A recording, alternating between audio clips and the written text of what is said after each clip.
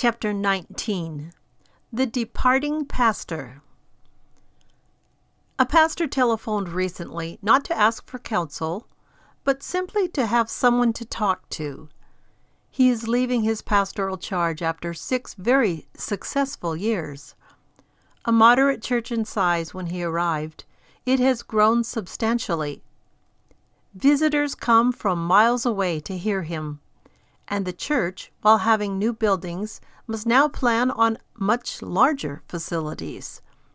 The congregation loves him and is proud of their church. But he is leaving to start a mission work in a small community in another state. Why? I could not take it any longer, he told me.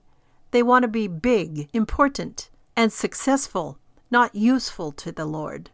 When the pastor, soon after arriving, asked for a Christian school, the church voted it down, then and each year since. When he suggested organizing the women for a ministry of help, 1 day a month for each volunteer, to the many elderly shut-ins, they told him that, with their present growth, after their new building project, they could add someone to the staff for that purpose.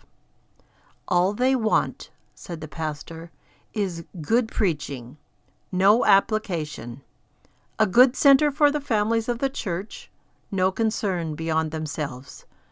What we have, he told me, is an important Bible-believing community center, not an army for Jesus Christ, and they will not change.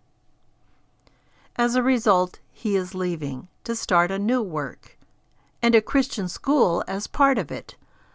I am sure the congregation will be bewildered. They will offer him more, not stopping to think that he is leaving to take much less. They will never understand until they face up to the key question. Is the church there to serve me and my family or my community, or to serve the Lord Jesus Christ?